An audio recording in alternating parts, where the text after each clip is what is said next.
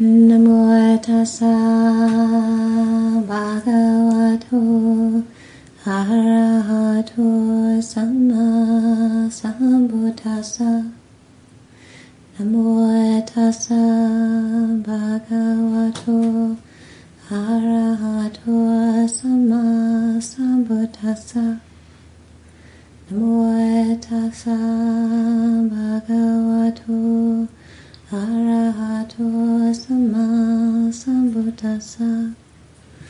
Buddhang dhammang sanghang namasami.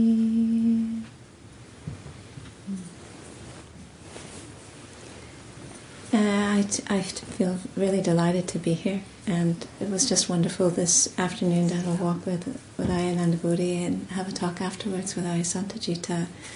We've known each other like 18 or 19 years. Is that okay? Can people hear okay? Yeah. Mm-hmm. Yeah. Okay, just checking. I think that was good, right? So just It's a good play. So just checking. Yeah. Yes, I think 18 or 19 years. That's been like that. Yeah, about that long. Mm-hmm. So long time span of friendship and sharing community life together. So it's lovely to be here and to see they're flourishing in this place and see how well supported they are. And Jayati, to see her in her transformational process. And also to see all of you come. And some of you have come from far away, so it's just wonderful. It feels like a very potent and auspicious time. Monday we had the Apposita ceremony to celebrate the full moon, and this particular full moon was the celebration of Sangamita, the Arahant Sangamita coming to Sri Lanka and bringing the Bodhi tree limb. And when she did that, she also was able to ordain many other women in becoming bhikkhunis. And what I just learned recently was that all bhikkhunis that exist now can be traced back to her. I didn't know that. Mm-hmm. And so the gone forth, the presence of women who've completely gone forth and who have the Dhamma Vinaya as described by the Buddha can be traced back to this one particular person who was completely awake and committed to sharing her wisdom with others. Tomorrow is the solstice. It's the time when the day changes and we are beginning to get a little bit more light. The days grow longer, the nights grow shorter. And where I live in Colorado, it's really striking because I live at the foot of a mountain. And so around 4 o'clock, well, probably by now it's like 3:35 or 40, the sun dips over the end of the mountain and the temperature drops 15 or 20 degrees. And then not long after that, maybe an hour afterward, it's just dark. So the light comes late in the morning and leaves early in the evening, and we have a long night, and it's cold, So long, cold nights and short, chilly days.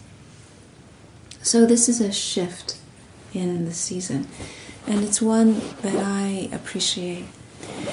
And I appreciate it because I spend a lot of time outside. I spend a lot of time in nature, and so the cycles of the time, of the seasons, and of the moon, and of the land affect me when I am in contact with them. I can feel the difference. I wanted to speak tonight about a topic that I've only spoken about once before, and that was on Wednesday night. And it's to do with awakening in our times, how to use our Dharma practice with what's going on in the world around us. And to begin to open up to the truth of what's happening, and to find a way of navigating that so that our hearts open, our minds open, and we are staying present and connected in our Dharma practice, in our communities, and engaged in the world. Leaving England and coming to the United States was really quite a big change, and for quite a few years, I think that actually qualifies as an understatement. Really did too long. You know, it was like it was a huge change, and so I didn't have a whole lot of bandwidth to deal with much of anything other than just getting through the day and trying to figure out what was next steps. Because to go from being in a community of 20 years and enmeshed in a sangha of sisters and being connected to a huge infrastructure, and then all of a sudden being on my own and having to figure everything out, you know, was just, plus the kind of shock of just leaving the community and the effect of all of that. So my energy was very much involved with just basic stuff. But as it takes time, you know, it's taken me several years, 3 years, 3.5 years, 4 years. And now I feel like, okay, I have my body energy and my mind available. Where do I want to place my attention so that it feels congruent with my values? Now, one of the things that I have been very conscious of is that one of the reasons why I have stayed a nun is because of my connection with the land.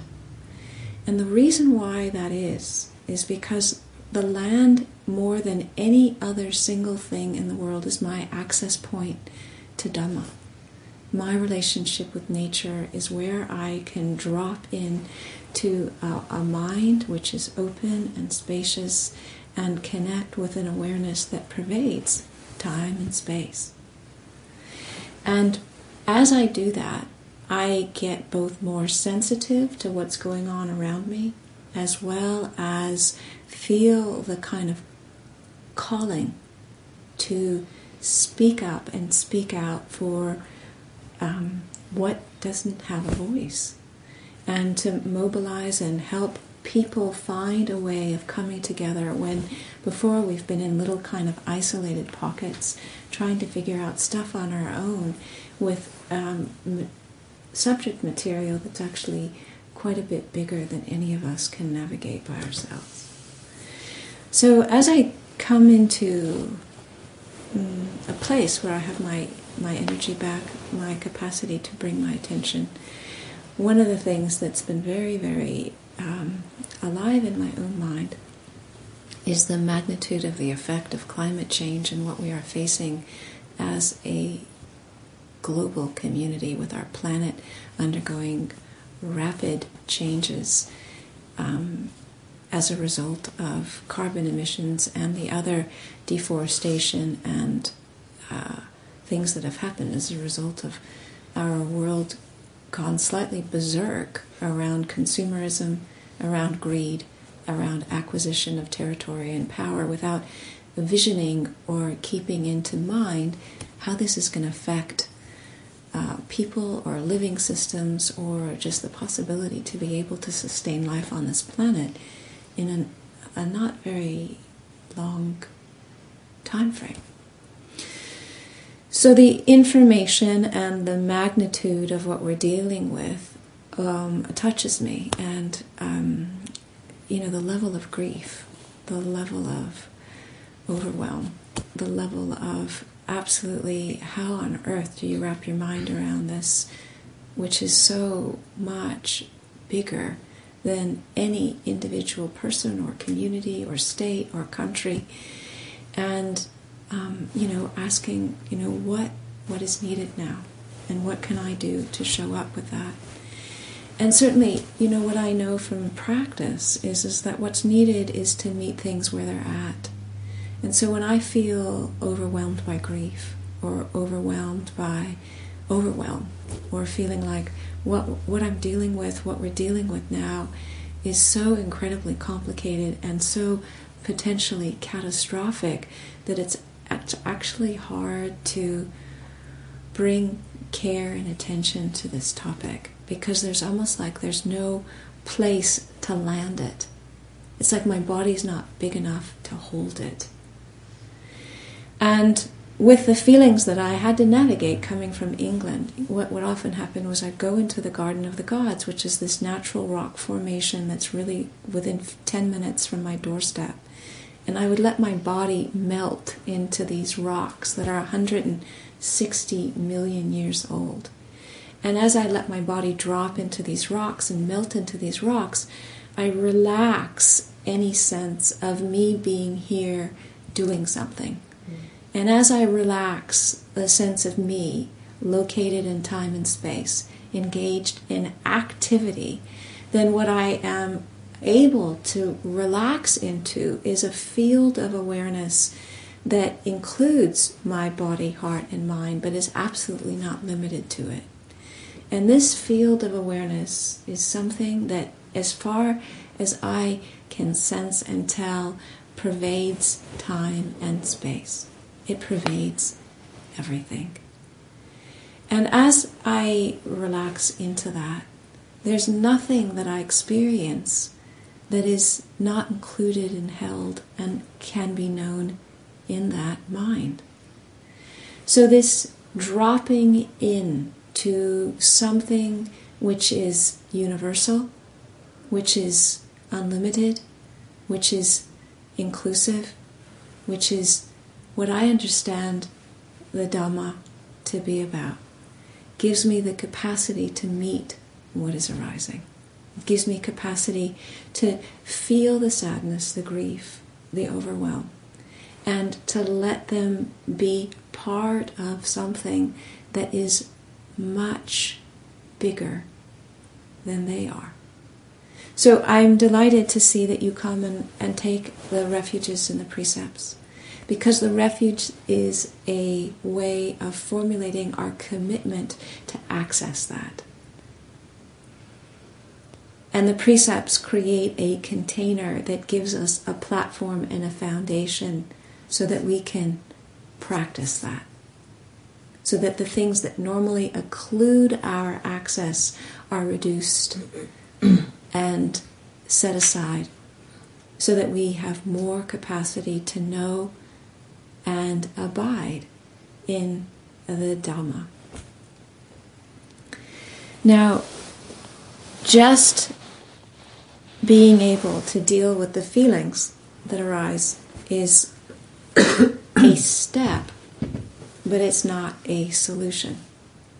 So when the feelings of enormous grief or the magnitude of overwhelm or like the catastrophic consequences of what we are potentially entering into, then feel contextualized in this awareness that pervades time and space, then I can begin to apply critical thinking and discernment to how is it that we've gotten ourselves into this situation and what is needed now.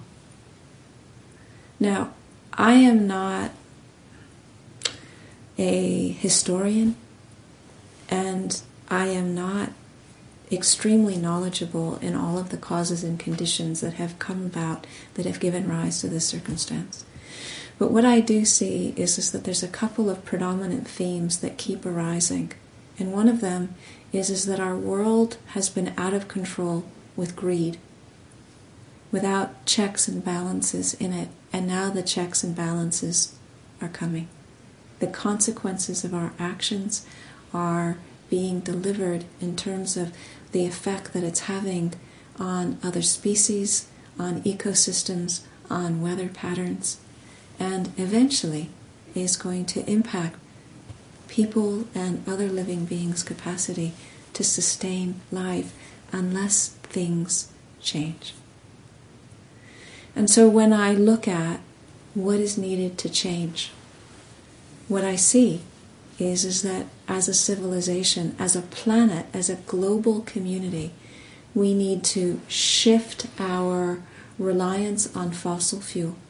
We need to establish more sense of basic needs of people being met across the globe, because when people are so poor and so desperate, the choice about what kind of energy they use is not their priority.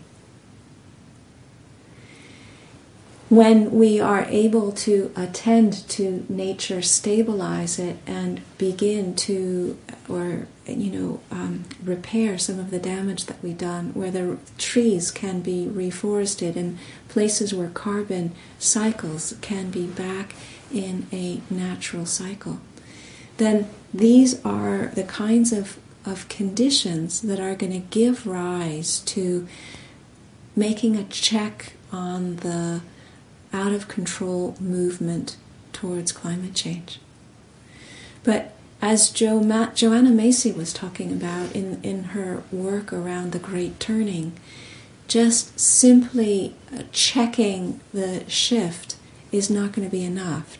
What we're going to need to do is we're going to need to create new structures and new ways of doing things that are not based on greed and consumerism, not based on the idea that more is not enough, but how is it that we can change our values to move towards what is sustainable, what is life-affirming, what is has the best interests of all people, all living beings at heart, and is actually something that can continue after many generations. And those values have never been part of the consideration of how we measure growth and how we measure the gross national product. So when Ajahn Amaro was visiting Bhutan many, many years ago, Ajahn Amaro and I think Ajahn Sumedho, they went to Bhutan, and they came back and they said that in the country of Bhutan, they have a different standard of measurement. Rather than gross national product, they have gross national happiness. And I don't know what the index is of happiness, but I rejoice that as a country they put that as a priority. And let that be their measure of success. So when we're looking at what we're dealing with, it isn't just a question of recycling light bulbs or changing our light bulbs to LED and recycling plastic and glass and aluminum cans and being careful how many times we go out to fast food restaurants because of all of the plastic that they give us. It's not a question of what we can do individually, though that's extremely important that we begin to look at that.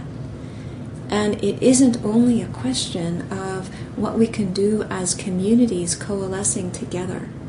What is needed is how, as a planet, we can begin to start addressing these topics and make it a priority to start shifting a civilization which has been built upon fossil fuel, and change it so that we have clean energy that is the basis of how it supports our lights, and clean energy supports our engines, and clean energy or other substances that are not based in byproducts of oil are the building materials of our houses, what is in our clothes, the substances of our medicine, what helps us grow our food, the substances that surface our roads.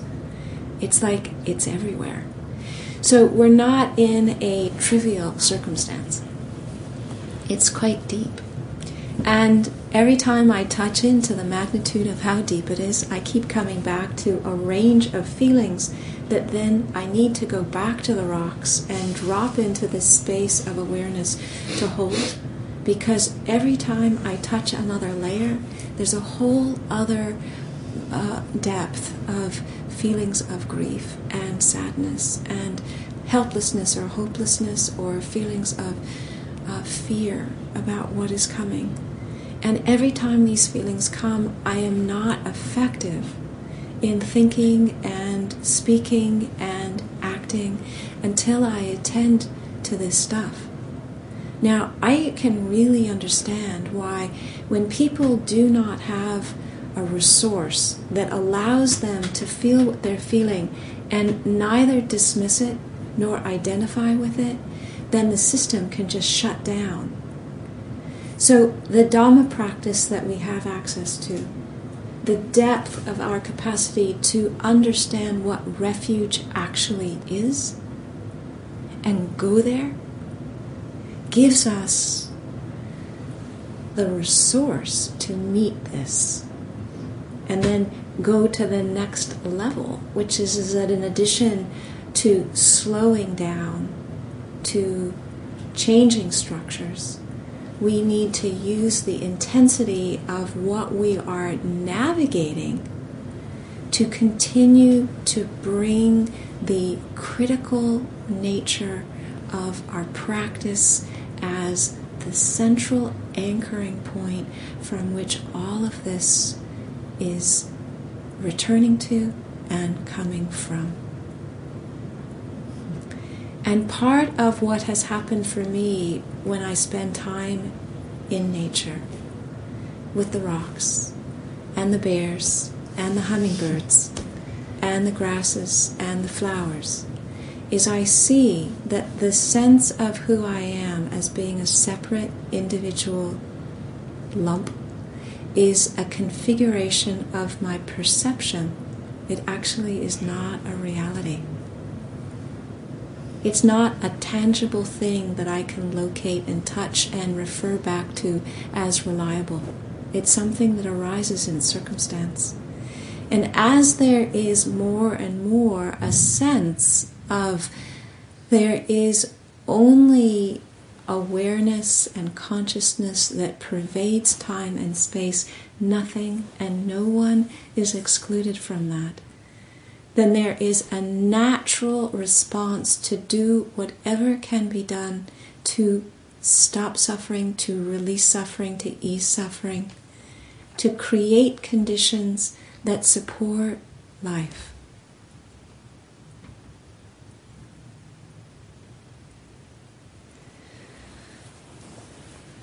Now, coming from the tradition that we have all come from, there is a very strong encouragement not to get involved in politics. That politics was somehow seen as a complete energy drain and infinite and not something that was suitable for monastics. And what this whole circumstance is doing is really putting me in the position of questioning what that means in terms of our contemporary situation and what is needed now. Because in the time of the Buddha, everyone contemplated death as a normal part of what was considered a suitable reflection, as a daily reflection that everyone is subject to death. No one is exempt from that. But the time of the Buddha, they were not dealing with a circumstance where what they were looking with as a catastrophic amount of death in a very short period of time that was not leaving anybody as safe or exempt from it. So it wasn't just the existential process of life and death as a natural occurring phenomena that we have to come to understand. But this is putting us in a situation where we're not just only dealing with the imminence of our own death, but of so much other also dying.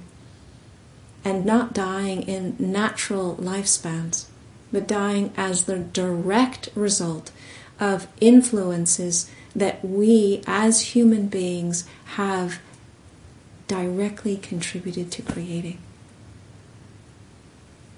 It's a different circumstance. And as a result of it being a different circumstance, it feels like a different response is required. So I am committed to meditating and keeping precepts and living with integrity and speaking the truth. And I'm also committed to speaking out and showing up and doing things when I can find what are suitable actions that I can be involved in that begin to start changing the landscape of the local place where I'm living and the community that I'm part of and the global values that people hold. Now, recently I've been looking on the internet and reading stuff and looking at YouTube things and articles, and it was interesting for me when Bill McGibbon was asked, what do we do? How do we respond to that? And his response is that 80% of efforts need to be local and 20% of efforts need to be global in terms of recycling, of reducing usage of energy, of wearing things longer so we're not buying stuff sooner, in terms of building bike paths and community gardens and building communities that are speaking to each other and processing things together and finding solutions together. And moving out of the value that more is not enough, which is the value of gross national product, which our country absolutely worships. And into a value system that is based on life-affirming values, based on community, based on decentralizing energy sources, based on sharing resources, based on seeing that people get what they need. Because when people don't get what they need, they're not in a place to be thinking about this stuff, acting on this stuff, doing basic kinds of actions that's going to contribute to health. They're just in a place of having to do whatever they can in order to survive.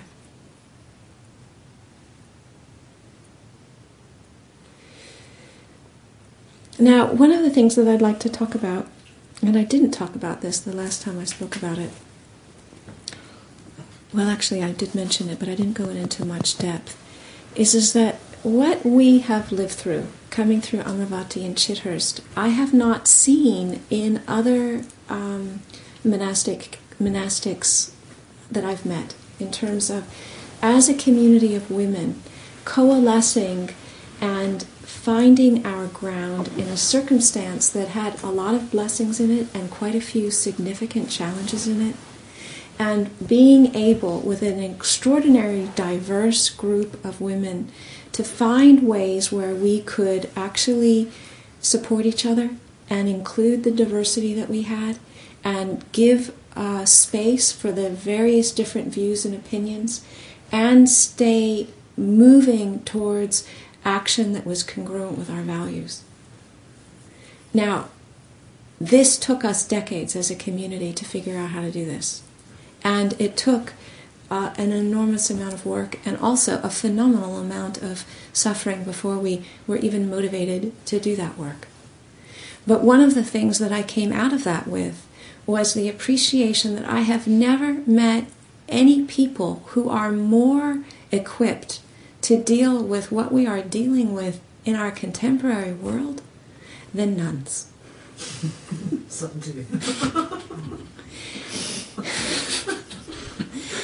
And there's something about what we were put into that required or asked or invited us to stay in relationship with what was transcendent and absolutely not lose contact with what was immanent.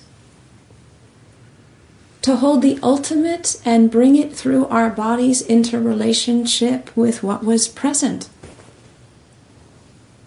And because of the complexity of what we were navigating with the monks and the circumstance and all the rest of that, do that in times of adversity. And so part of my own journey, which has not been easy, like nobody else's journey has been easy. I don't think there's any one of us for whom our journey has been easy.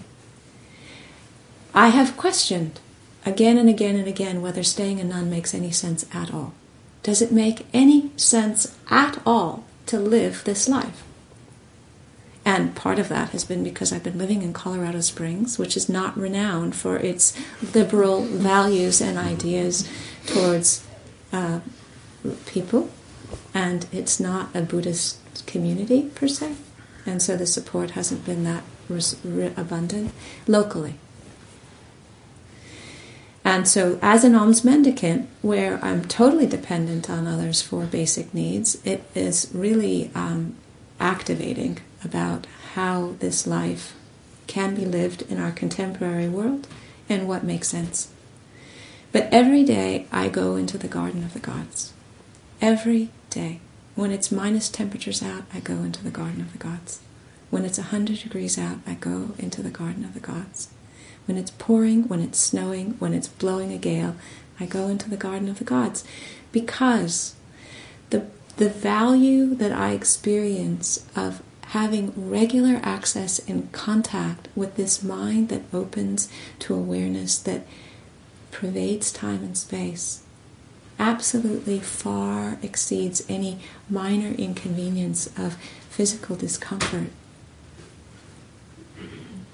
To know that.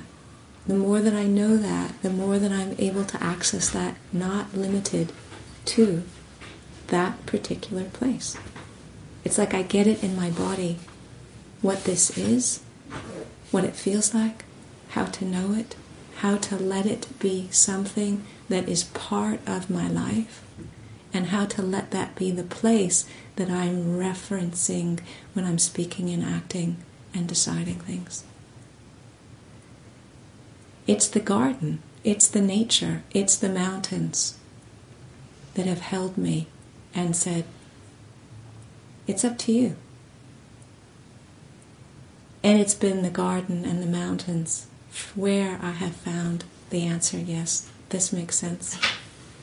Because I don't know other teachings or trainings or containers or lifestyles that model not only a life of simplicity and renunciation, but also the capacity to hold open the depth of spiritual understanding and bring it into relationships and finding structures and finding forms that make sense, more so than what I've experienced in the community of sisters. Now, the eco movement has not dialed on to the fact that this is actually incredibly powerful. They haven't figured it out yet. And I don't know how to bridge that so that they might. But what I'm saying is to everybody here that a group of people who are supporting monastics, who are interested in creating a training opportunity for others to do this, is absolutely invaluable as an essential piece of what is needed to train people's capacity to be able to respond to the magnitude of what it is that we're dealing with right now. Now, having lived in Colorado Springs and meeting some of the other bhikkhunis and spending time at the other viharas that I've been at, there isn't any other group of bhikkhunis that is better situated than these bhikkhunis here to actually create a training monastery. Nobody. I know.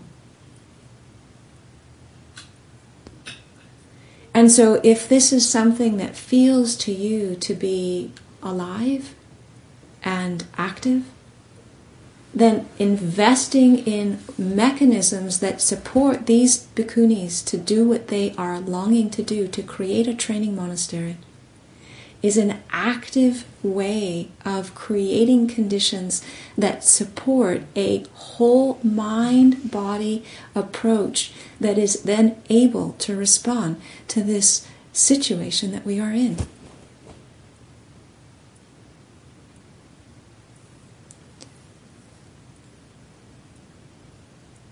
It's going to take everything we have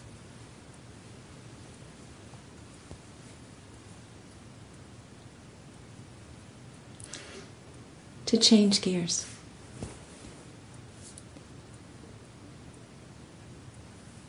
And all of us can bring everything we have in our commitment to our own awakening and our commitment to creating environments where others can also awaken, and in our capacity to support contexts that allow a depth of transformation to take place that then prepares people for what we are facing now. Now, obviously, everybody in the world is not going to become a nun or a monk. That's not what I'm advocating.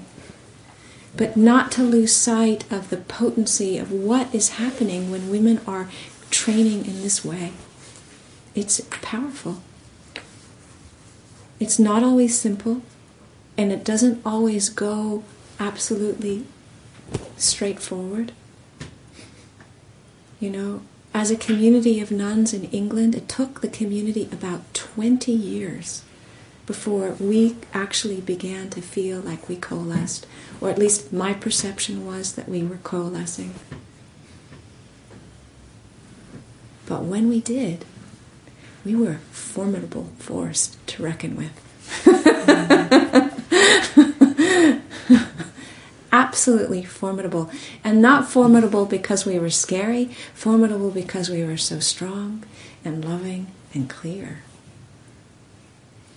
And able to speak our truth in relationship, in times of adversity, even when we were standing the possibility of losing everything. Absolutely everything.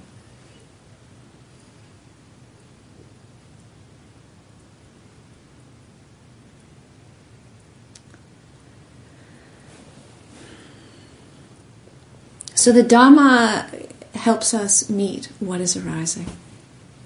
The Dhamma gives us context for considering the causes and effects of how we are in this situation. The Dhamma supports us to look at how we can change, influence change, that releases or reduces or eliminates the causes that is causing the suffering that we are in and the suffering that is coming down the pipeline. The Dhamma is what allows us to feel our connection with life, with all beings, and allows us to move past a world view that prioritizes myself or my family or my clan or my village or my street or my religion above others. And when we know the value of life, when we know the value of love, when we know the value of our own body, heart, and mind opening and being at peace, there isn't anything else I want to do than help create the causes and conditions for others to experience this and for this world to remain a place where practice and living is possible.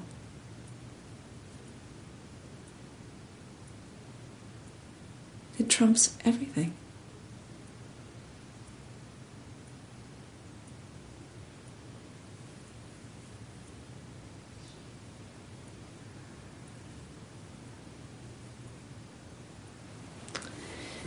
So I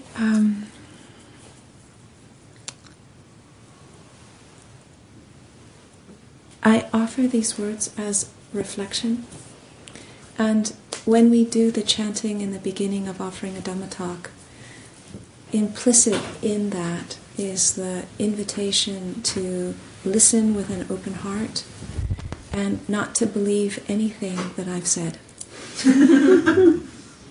But to check it out and see if what is said resonates as true. And if it resonates as true, reflect on it. Consider it. If it doesn't resonate as true, then just leave it. Nothing to do with it. If it's not true, just leave it alone.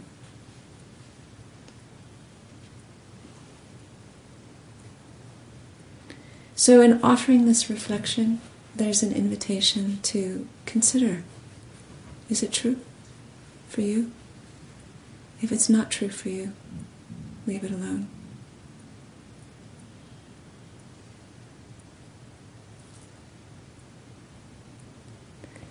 So I pause here and invite comments or questions or... Yeah. So just a little acknowledgement of this talk.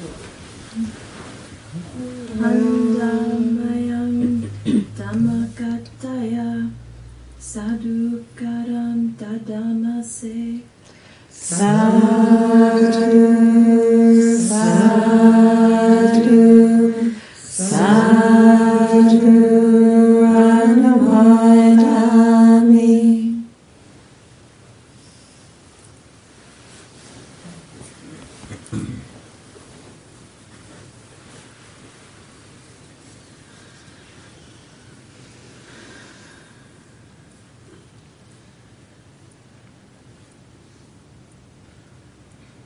If you have any questions or anything, any reflections you'd like to share, this is a good time.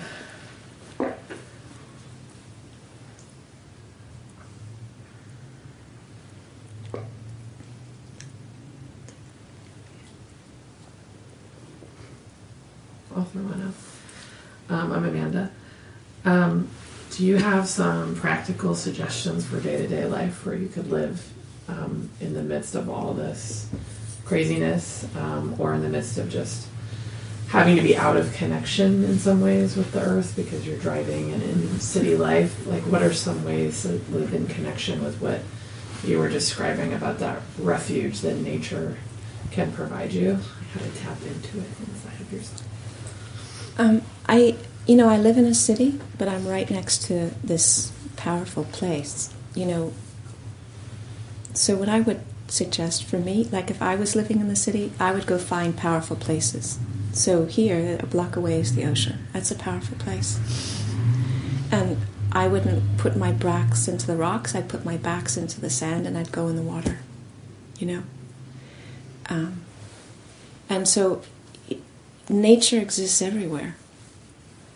And there are certain places that are more potent than others. Lulu and I were just at this place I'd never been to before. So I was born in California. I never knew it existed. Before Nevada, as we were coming down. Olampali. It's fabulous. It's a powerful place. It's not very far away from here. So, for me, because my system is so sensitized to nature, it's critical that I have regular contact with powerful places. And, people have been bugging me for years now to move into a place where there was more lay support. And it's like, I prefer the rocks, And so I think what's needed is to find something that makes sense for where you're living and what's close in terms of how is it that you just drop in. Now, for me, it's nature. For other people, it can be qigong or yoga or chanting together or something like that, where it isn't the physical contact with trees, but it's through connecting energetically with a life force that they can then feel, and then they can sense that pervades everything. You live in San Francisco. I don't think there's a garden of the gods within 10 minutes walk of your house. In fact, I'm pretty positive that there isn't. But there may be some really big, old trees. There might be some strong rocks. And so what I found with trees is that they're extremely generous, but they're not at all intrusive. And so they're happy to give support, but they're not going to give it to you unless you ask. Mm. And so, I'm always pushing my body into trees or rocks or my feet in water or, my hands in fur, whatever I can do, whatever I can do so that I can feel that. And then also learning how to protect, because my system is very sensitive. And I get blasted by some of the stuff that's going on. So, where my hermitage was in the flight path of the helicopters doing rescues from the floods. And where my hermitage was 1.5 miles away from a place that got wiped out from a flood. And so for a month, the flash flood sirens were going off.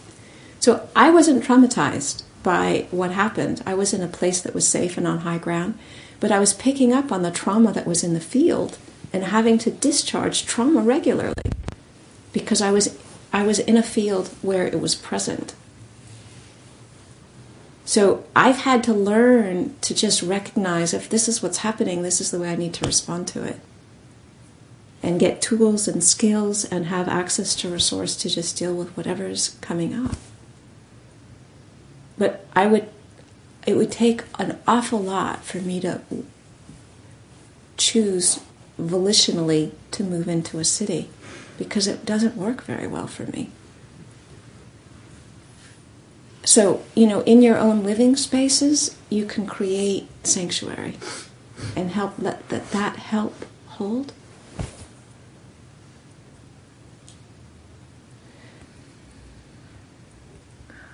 I don't know if that helps. I thought you do the anchored to basic goodness again. So, not the nature, but thank you. That was great because I was like, okay, I know it's inside of me. I don't have to just find it in nature. So that's where I was expecting you to go with it, but that was a lot more that you just did.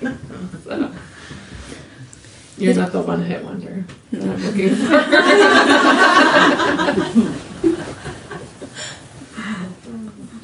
Thank you.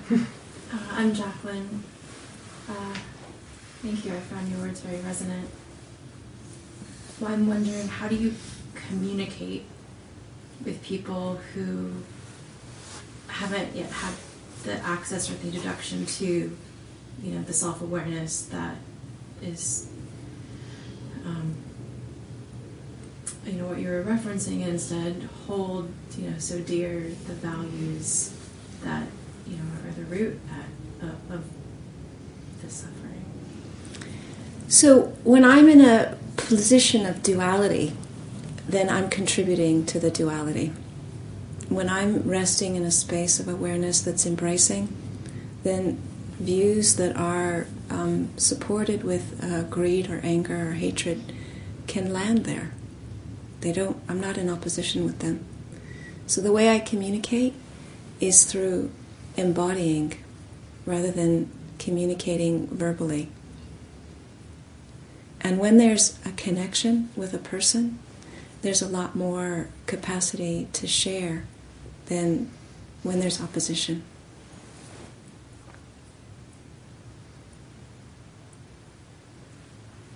Easier said than done. But it makes sense. Mm. Thank you.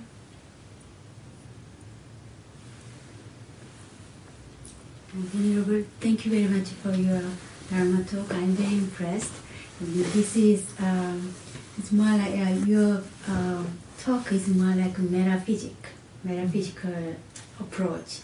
So my question is, the environmental issue is really a critical one these days. And then, have you had any chance to meet environmentalists or politicians who really, emphasize we need to protect, our planet? And then, how do you think about if you apply, tell them your way, how much they can understand, and then practically your way can be influential to them? Politicians and hardcore environmentalists have not been the crowd that I've been running with recently. I've been running with rocks and trying to just get some ground so that the basic kind of needs that I have can be met. But I'm shifting into a situation where I have more energy and capacity for talking with these people and looking at, different ways of exploring what we can do. And also, because where I live in Colorado Springs, excuse me, there's a huge Christian. The focus on the family is based in Colorado Springs, and many Christian groups are based in Colorado Springs. And I haven't yet ventured into this territory, which feels a little bit scary. Just try and talk to these people and see if there's any place of meeting. Ayananda Bodhi was just saying today, she was filling me in on some of the philosophical background that they're coming from, which sort of suggests that the possibility that this is going to be easy or straightforward or collaborative is not so great. But I'm still willing to try and see if there's any place of meeting and what that's like. But what I know is that when a person is really cemented into their view, it doesn't usually shift from logic. It has to shift from consciousness. And sometimes a person's consciousness can shift when they're in direct contact with another consciousness. Not always. But one can create or bring forward that possibility and know that consciousness shifts when it's in the presence of other consciousness, and leave it up to circumstance to see what happens. So I'm curious, and I've been thinking about, for a large number of people who don't have a spiritual practice, how I've been asking myself, how would it be possible to convey some of these concepts where they don't have the experience of sitting still and reflecting on the breath or whatever? And I have some ideas about things to try. I have no idea if they'll be effective. Yeah. Thank you. We could maybe do one more question and then Any questions or comment?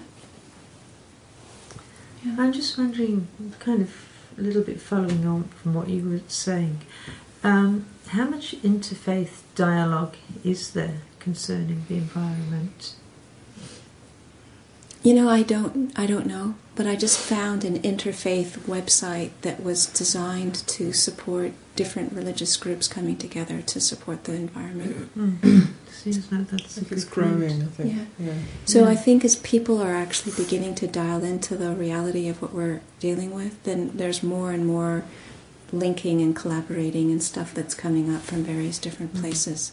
But myself, because it's just, it's just been the last 6 months where I've had any capacity at all to actually start thinking about this stuff in terms of what I can do or what's happening, I'm not that well informed with what's going on. Because it seems like that would be quite an empowering way to pull a good number of people together. Yeah. Communities together. Exactly. And so one of the things that I'm thinking of doing, because I keep asking, okay, so I love the rocks, that's clear, but what am I doing in Colorado Springs? And I thought, well, maybe what I'm doing in Colorado Springs is being a voice for the interfaith whatever to coalesce around this topic, So. Venerable, I think in the long run, your way is really can be powerful because it can move human mind. This air pollution actually resulted from our greed, craving, all these, human mind feeling, and then we need to really purify, and then can change our mind, and then Buddhist way can apply and then reflect something. And my experience is that it doesn't happen fast. And so even people who are in a monastery who are completely committed to this process and ordained and have precepts and have, reflections and have retreats and have feedback for all of us, it has not been fast. And so it happens. I have seen radical shifts in all of us, and it's not fast. So what I'm also aware of is that it's important to show up, to do the best we can from wherever we are for as long as we can, and keep coming back to the Dhamma as our basis, as what nourishes us, and as the place that we're acting from. Because I don't know the results, but that's not the reason why I don't stop doing what I can. Yeah. So thank you. Thank you. So maybe. Thank you for listening. To learn how you can support the teachers and Dharma Seed, please visit dharmaseed.org/donate.